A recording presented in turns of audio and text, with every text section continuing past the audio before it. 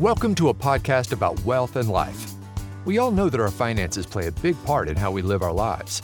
In this podcast, the advisors from Foster & Motley share insights and information about investment and financial planning topics and how they connect to your life. Who does not want to be financially independent? But what is it exactly, and how do you reach that level of freedom? Tom Guidi and Luke Hale have some of the answers, and they will also offer 4 action steps that you can take to move closer to that goal. I'm Patrice Sikora. Now, Tom, Luke, when I got my first job in high school, I certainly felt financially independent. But then I had to negotiate with my parents to drive me back and forth to that job, so I quickly realized I had a long way to go yet. Luke, what makes someone financially independent? What you described is actually the first step to financial independence. It's financial independence from your parents. When they were giving you the ride to school, you realized you still had some dependency. Oh, yeah. But as you age and as you get your first job, you gradually throw off the reins of mom and dad and become somebody that can stand on your own 2 feet and become financially independent while you're working. And that's kind of phase 1. The more fun phase that perhaps that we focus on is true financial independence. It's when you're working because you want to and not because you have to. So what you do does not depend on your earned income. You have enough resources to provide you with the life that you want to live without getting up and going to work every day. Do you see a lot of people like that? We do. We help people kind of get from point A, maybe not from high school, but certainly young professionals and more seasoned professionals as they're making important last moves towards the true financial independence. That's what we do. We really like that. It's an exciting thing because you're a part of somebody else's journey and you're helping allow them to be the best version of themselves when they don't have to get up and go to work every day. And Tom, how do you know when you've reached that point? Great question. Thanks. Luke mentioned using your resources. So I think it's good to define, what those resources are and how they help you be financially independent. The first is in retirement, most of us will be receiving Social Security income, or, a few people still have pension income. But the other resource that we help people utilize in retirement are their investments, the savings that they've accumulated over time. And it's a question of how you use those resources and how much you can draw from those savings. And there's been a variety of ways that people have figured out how much they can take out each year in the past. Some people would spend only the income that was produced from their investments. So that would be the dividends from stocks, the interest from savings or bonds. And by spending only what was being distributed from those investments, the interest and dividends, they knew that they're keeping the principal intact. And if they had stocks, hopefully it's growing over time and allowing them to spend throughout retirement. Now, the disadvantage of that is really maybe you could be spending more. Maybe you can spend some of the growth that the stocks produce. So I think that attitude of I'm only going to spend the interest and dividends, might lead somebody first off to spend maybe less than they actually could in retirement. The second danger is if you're so keyed in on that interest or dividend, you might let that control how you actually invest your money.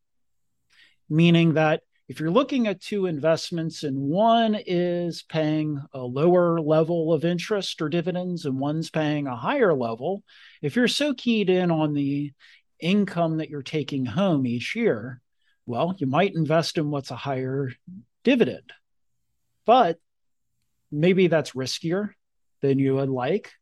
Maybe that doesn't have the same growth potential as the other investment. So sometimes allowing that methodology to control your investment process might be disadvantageous. What about this 4% rule that everybody used to talk about anyway? Right. So I think that all goes back to a study that was done at Trinity University, and it's just been termed the Trinity study since then. And it was really taking a look at using a portfolio of stocks or a mix of stocks and bonds, so a balanced portfolio, and what type of or what level of distribution is sustainable over time. And they found that a 4% distribution rate is a pretty durable distribution rate. So let me define what a 4% distribution rate actually is, because it's taking the first year amount that you have saved up and multiplying that by 4%. In the next year, regardless of the value of the account, regardless of how the market has moved, taking that same dollar amount the next year plus inflation. So you're giving yourself a raise each year to cover the cost of living increase. So your payment, presumably, as long as inflation is positive, is just going up and up and up each year. Meanwhile, the value of your account is zigging and zagging, presumably. There's going to be good years for the market. There's going to be bad years for the market. And what they found is that 4% distribution rate, they studied a variety of distribution rates, but that 4% starting rate works 19 out of 20 times, approximately. Oh, those aren't bad odds. Right. So it kind of is a good baseline for how much can I spend in retirement, a good rule of thumb. The disadvantage of that is, well, what do you do that 1 out of 20 time that it fails? That's certainly one disadvantage. Usually, if you look at, so they studied history, they studied past market circumstances. So what if you did this in 1928? I'm going to guess that was probably one of the failures because the Great Depression happened thereafter. Or I think some of the failures happened in the 1960s where, okay, early on, you had this 1970s scenario where inflation kicked in and your income went up and up and up, and the market didn't do nearly as well. So those early year problems tended to create those failures. So that's one of the big disadvantages. Second is most people's situation's a little bit more complex than that, meaning that do they need 4% every year? Probably not. So if somebody's retiring, let's say at age 60, well, they're going to get Social Security at some point. Are they going to file it at full retirement age at 66 or put it off for a few years? That's going to adjust how much they actually need to cover their living expenses.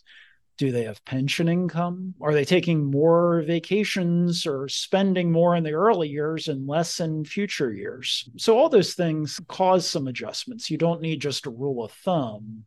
You need how does it fit my situation? Luke, tell me about Foster and Motley's approach to this. I think it's best described by using an example of your doctor. So we don't do things once. It's a continual process that we evaluate your readiness for financial independence and your progress towards your goals. So when you meet with your doctor, you go in and they take your blood pressure and they weigh you and all that kind of stuff. And they determine, are you healthy? You may be, but that doesn't mean that you're going to be in that state for the rest of your life. So you need to go back and periodically do checkups. So the way that we do it is we meet with our clients every so often, usually every 6 months, and we review how they're doing. What's going on in your life? What things have happened that have either taken you away from your goals or moved you faster towards them, or maybe your goals have changed altogether. Life has a way of being unpredictable, and we use a process that enables the user to deal with the unpredictability and make adjustments along the way. So we may say that you are fine. You don't need to do anything differently than you're doing. You've taken the advice to save in your 401k plan, and you're saving in a brokerage account, and you're living the life that you want to live. Your life is comfortable and everything's fine. But maybe we run into a stock market problem, or maybe you start being responsible for taking care of an aging parent or some other material, monetary encumbrance that you didn't have before. So we want to evaluate those, take them into account, build them into your plan. So we meet every so often, and we provide you an update with how you're doing. And if you need to make changes, we make them. You mentioned starting early. I mean, everything when it comes to saving for retirement is starting early. How early is early? Is it ever too early?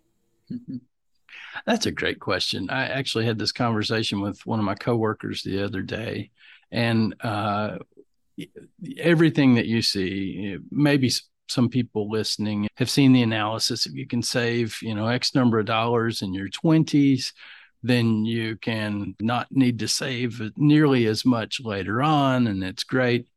The reality is, I've never seen anybody save anywhere close to that amount in their 20s. I mean, we're all busy chasing whatever we're chasing in our 20s. We're chasing families and getting married, and maybe paying off some school loans and first jobs and second jobs and third jobs until you find what fits for you, and new houses and moving from here to there. All that takes a lot of money. So I think that people are doing just fine if they can make their retirement plan contribution while they're in their 20s. If they can maximize their retirement plan contribution, that's ideal. They are going to be set up for later goals like financial independence. And more than just saving the money, they've instilled the discipline of, this is just what I do. I get a new job, and then I maximize my contribution to my retirement plan, and then I spend the rest.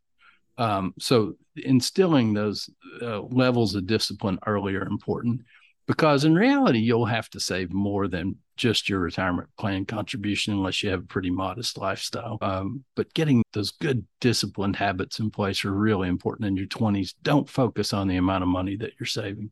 So start early thinking about it, but be happy with limited monetary progress. And that brings up the question, you save, you're focused on that, putting away the max that you can. You just keep doing it and doing it and doing it and doing it. But when do you know, where am I going with this? I'm saving and saving. And do I need a goal?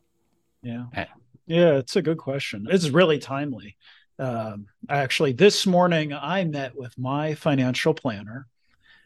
It's a Foster & Motley financial planner. It's Emily Diaz from her office, and we've worked together for a couple of years. And I just didn't have goals. I just, as Luke said, I saved and saved and saved, and didn't really know where it was going. I knew I was going to retire eventually, but it's hard to even define what retirement meant for me. I have 2 kids, saving for their college, and they'll be off the payroll eventually. Luke says they'll be financially independent, but Patrice tells me I'm still going to be driving them to their job. I have a hard time figuring out where it's all going. But meeting with Emily allowed me to spend some time thinking about, okay, what does retirement look like for me? Do I still want to live here? Do I want to live in a different locale? But it takes some time for dreaming. And once you've kind of have your dream set, it's okay. Well, what is the cost of that dream? How does from a financial standpoint really look? So the better we can define those goals, the better we can help a client analyze the goals. So we need a kind of a dollar value associated with, life in Cincinnati doesn't look quite like life in Florida, for instance. It might be more expensive down in Florida, but if I have 2 kids off the payroll, maybe that works. And then helping me with, okay, here are all my resources. We used that term earlier, but we turn that into a financial statement, a balance sheet for our clients. So what are all the assets that I have? the investments, the house, the cars, all of those things that I have. And what do I owe? Do I still have a mortgage or a loan on a car or credit card debt? So you add up all the things you own and subtract off all the things you owe, and that's your net worth. So you use those resources. That's what you have to use to achieve that financial independence. And then from there, we have, a much more solid basis to do the analysis work, the work that Luke and Emily do, that helps our clients determine, can we make this all work? If we can't, what do we need to do to change it? Does it mean that, okay, I'm not retiring at 60 anymore? Well, I like my job, so that's okay. Maybe I'll retire at 64. And there's always those trade-offs that we can make to make things work. Or maybe I don't need as big of a house when I retire. So all those things are the trade-offs that we make. So it's either adjust the goal or kind of save more or adjust how we get there. And I'd also like to add one thing here. I don't think it's always, we think of budgeting and spending less and saving more, and all that stuff sounds like a drag to me. If you know your goal and you know you're saving enough, whatever you have left, you can go do with whatever you want to.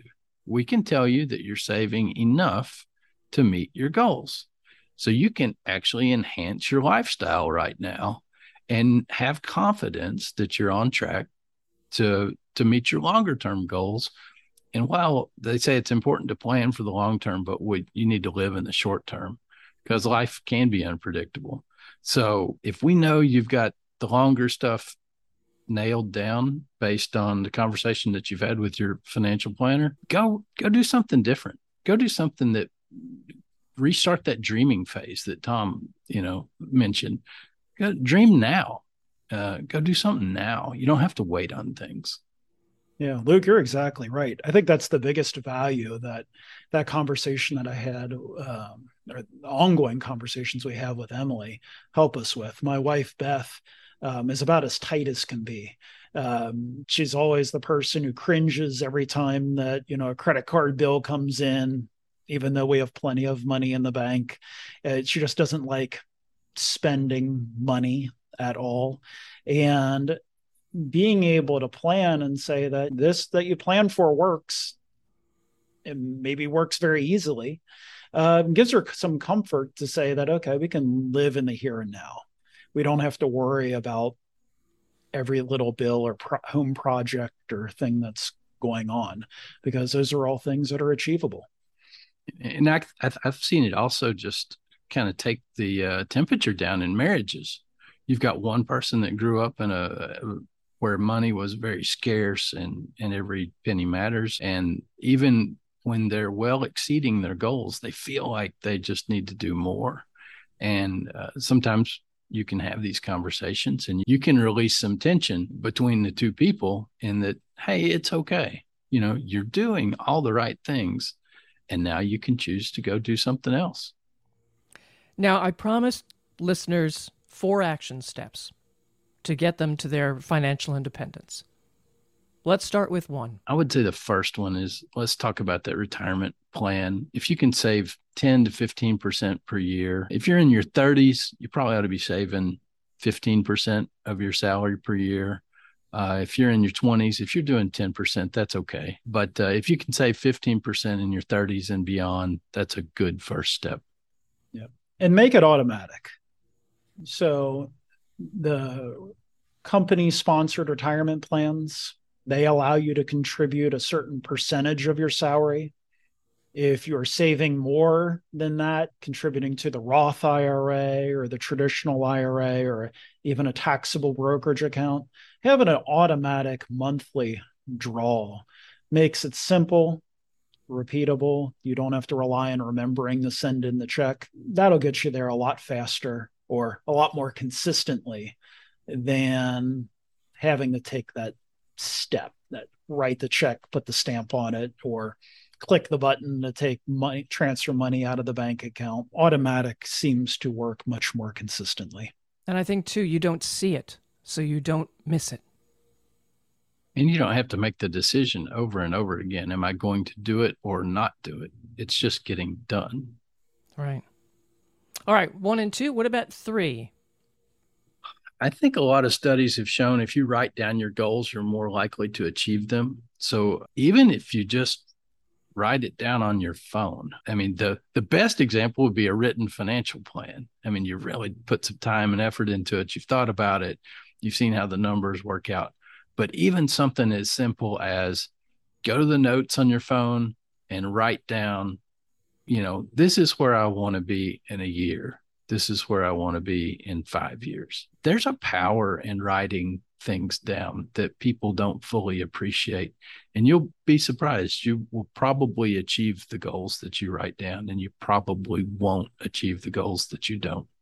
So I think number 4 can be accountable to yourself. And here's how you're going to do it. You're going to take that phone and you're going to put in a calendar appointment, a repeating calendar appointment, starting 1 year from now and just repeating every year, and write down your goal in that calendar appointment so that you can see it flash in your face every year. And that's a great chance to reevaluate your goals, your savings, maybe look at your 401k plan and the investments that it has. So it's that reminder to take time for yourself, take time for your future, and take that next step forward. That was a great wrap up right there, sir. How can listeners reach you? Because, boy, I'm going to get my pad of paper and my pencil, forget the phone. I'm writing it down longhand. But how can listeners reach you to start making their own goals and plans? I think we've got some great information on our website. So if you go to fosterandmotley.com, fosterandmotley.com, we have some great resources out there that you can see if what we do fits for you. Can we help you on your way? Can we be a part of your journey and make you successful? Thanks so much, guys. Luke Hale, Tom Guidi, thank you again. For more information and insight, just follow this Foster and Motley podcast about life and wealth, and of course, share with others. I'm Patrice Sikora, and thanks for being with us. Thank you for listening to Foster and Motley, a podcast about wealth and life. Click the subscribe button below to be notified when new episodes become available. The information discussed and posted represents the views and opinions of the guest and does not necessarily represent the views or opinions of Foster and Motley. The content has been made available for informational and educational purposes only. The content is not intended to be a substitute for professional financial advice. Keep in mind that rules and regulations are subject to change. Always seek the advice of your financial advisor or other qualified financial service provider with any questions regarding your financial planning and investments. Foster and Motley is not affiliated with any third-party providers. Any mention of a third-party provider does not imply an endorsement of that provider. If you decide to utilize a third-party provider, you do so at your own risk.